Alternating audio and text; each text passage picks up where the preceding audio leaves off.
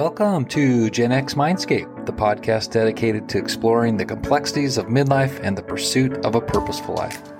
I'm your host and fellow Gen Xer Kyle, here to accompany you on this journey. In our last episode, we examined the importance of relationship identity and how our connections shape our sense of self. Today, we're diving even deeper as we uncover insights from one of the most remarkable studies on health, wellness, and satisfaction, a decades-long Harvard longitudinal study. This groundbreaking research sheds light on what truly contributes to a purposeful and fulfilling life. In the second part of this episode, we will discuss some common thinking traps that can entangle us in midlife, hindering our ability to cultivate and nurture our relationship identity and challenge ourselves to develop healthier patterns of relating to others. Before we do, I just wanted to share a little bit about myself and the background behind this podcast. I do have a background in psychology, and I've always been fascinated by human development and the pursuit of a healthy and fulfilling psyche. However, a lot of my developmental psychology knowledge is related to child and adolescent development. And so as I've gotten older, I'm almost 49 years old, I've had a strong desire to find out what developmental psychology and counseling psychology have to say about the good life for people my age. I really just want to have more clarity about what I truly want out of life. Like many of you my age, I've had a healthy mix of failures, some successes, and accumulated some experience. It's time to take advantage of this and try to live my best life now, and also try to build a foundation for a flourishing future. So this podcast is my personal quest to try to uncover the insights offered by developmental psychology and counseling psychology regarding flourishing and leading to a satisfying life. And along the way, I just want to share what I learned with anyone else who might find it helpful, and also learn from interactions with others who are wrestling with this challenging middle phase of life. When I started this Gen X Mindscape journey, one question I really wanted to answer is, what does psychology, developmental psychology, counseling psychology say leads to a healthy and satisfying life? And as I looked into this, one theme kept coming up, especially in some really impressive bodies of literature. And that is the really profound impact of quality relationships. And I have to admit, as an introvert, I had some anxiety about this because I'm not really great at seeking new relationships and I enjoy time to myself. However, as I continue to research and reflect on this, I've gained a better appreciation of the importance of relationships and how I can apply this to my own situation. And so the importance of relationships in this body of research is probably best exemplified by a really amazing study, the Harvard study of adult development. And over the course of several decades, researchers at Harvard have been following the lives of thousands of individuals, investigating the factors that contribute to their overall well-being and satisfaction. And what makes these studies particularly fascinating is their focus on the role of relationships in shaping our happiness and fulfillment. For those of you that are interested in looking into this further, I definitely recommend looking in the show notes. I'll put some links there. But it was really striking. I found it really interesting that in this body of studies that satisfaction in our relationships at midlife is a strong predictor of our health and happiness in later years. People in the study who reported being most satisfied in their relationships at age 50 were the healthiest at age 80. And so it seems that close relationships act as somewhat of a buffer against the challenges of aging. I was struck by a quote in the article, again, and that's in the show notes. The quote was, "Loneliness kills. It's as powerful as smoking or alcoholism." So just really some interesting results there in terms of how our relationships affect our overall well-being and health and flourishing.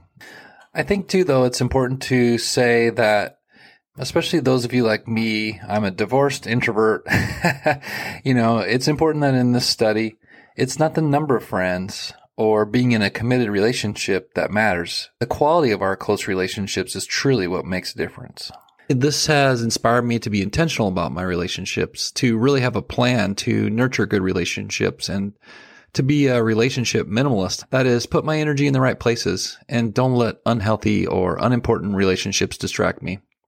I know everyone has different ways of integrating new ideas into their lives. Personally, for me, it was really helpful to journal about this, to become more intentional about which relationships I was going to nurture, and to take little action steps to spend time with those people. With that said, I know it's easier said than done. A genie isn't going to just show up and grant our wish for problem-free relationships. For me, I've been thinking about two main challenges in my relationships. First, who am I going to choose to spend my quality time with? And second, how can I navigate those unavoidable conflicts that will happen in all types of relationships?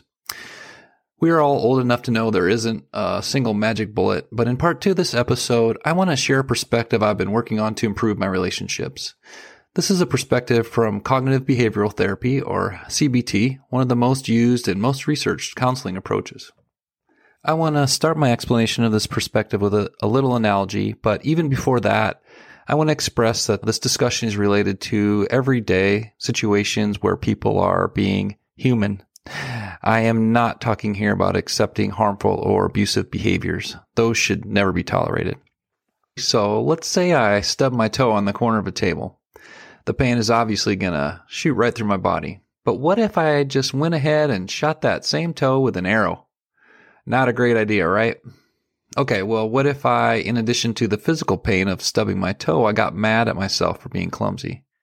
That's really like shooting myself with a second arrow of emotional pain, intensifying my suffering. It's as if I'm saying I not only have to deal with the initial discomfort, but I'll also add feelings of self-blame to make it even worse. Lately, I've been thinking a lot about how this phenomenon of inflicting additional suffering extends to my emotional experiences.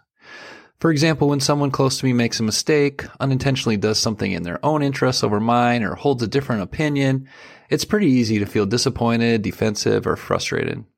And sometimes I'll cling to those emotions, replaying the situation in my mind, but really I'm essentially shooting myself again with that second arrow. I'm prolonging my own suffering, I'm preventing the opportunity for growth and understanding.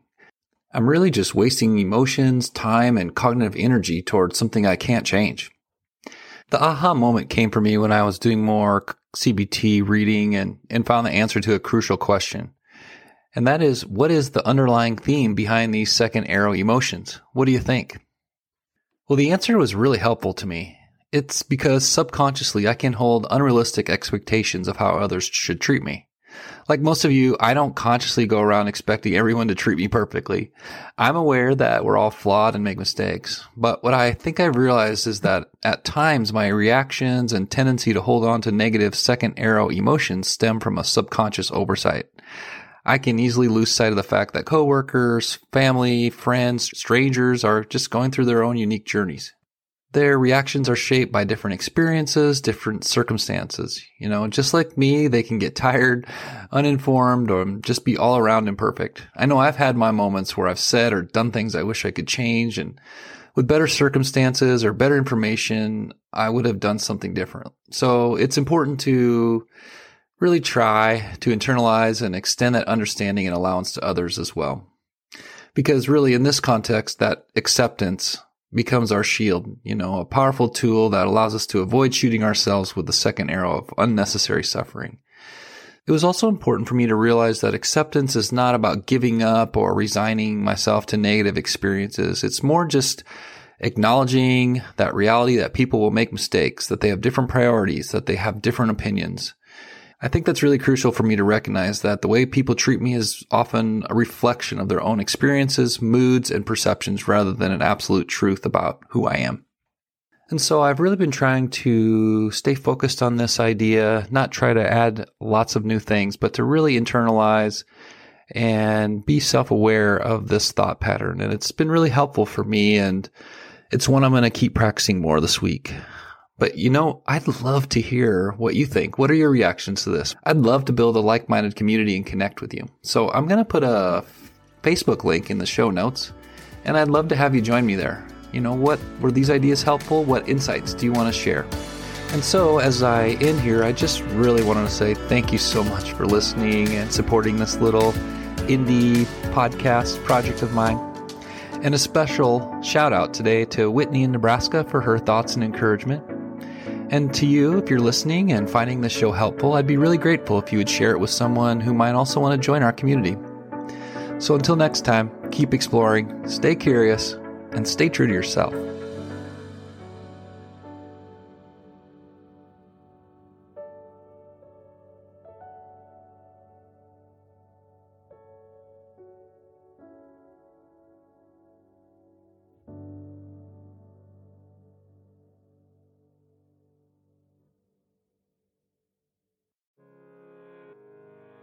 Hey there, listeners. I just wanted to take a moment to express my heartfelt gratitude for listening to this podcast. Your support and feedback keep me motivated to continue growing and crafting episodes that are meaningful and helpful for you on your journey. That's why I'm inviting you to join our Gen X Mindscape community page on Facebook. It's a great space to share your feedback on the show, suggest future episode topics, or simply connect with fellow listeners. Also, don't hesitate to leave me a voice message over at genxmindscape.com by clicking on Leave a Voice Message at the top of the page. Whether you choose to remain anonymous or provide your name and email, it's entirely up to you. Once again, thanks so much for listening. I'm definitely looking forward to hearing from you.